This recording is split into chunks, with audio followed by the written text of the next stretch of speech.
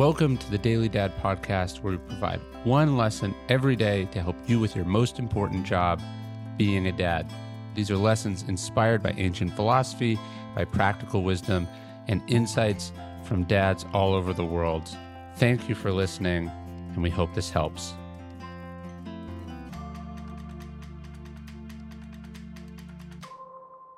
If you want your children to turn out well, it's easy to think that money is the solution to most of the problems of parenting.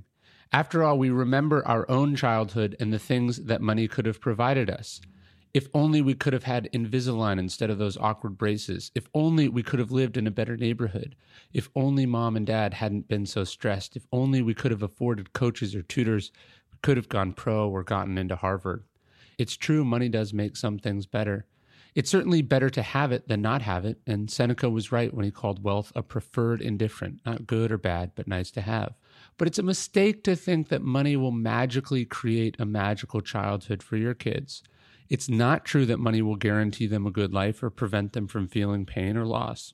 It's not true, as we have written, that money is even high on their list of needs.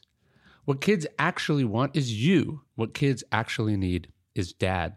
As Dear Abby quite brilliantly put in a column back in the 1950s, if you want your children to turn out well, spend twice as much time with them and half as much money. You can't pay someone to be there for your kids. You can't pay someone to do the job only you can do. Sure, money can make things easier, but it is no substitute for quality time or garbage time. It will never be as important as what you can provide them by being hands-on, by being a good example, by showing them you care for them and value them.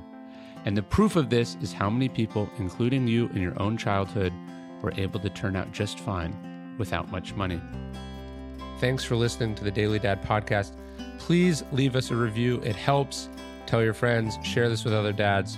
And of course, you can sign up for an email version of this podcast at dailydad.com.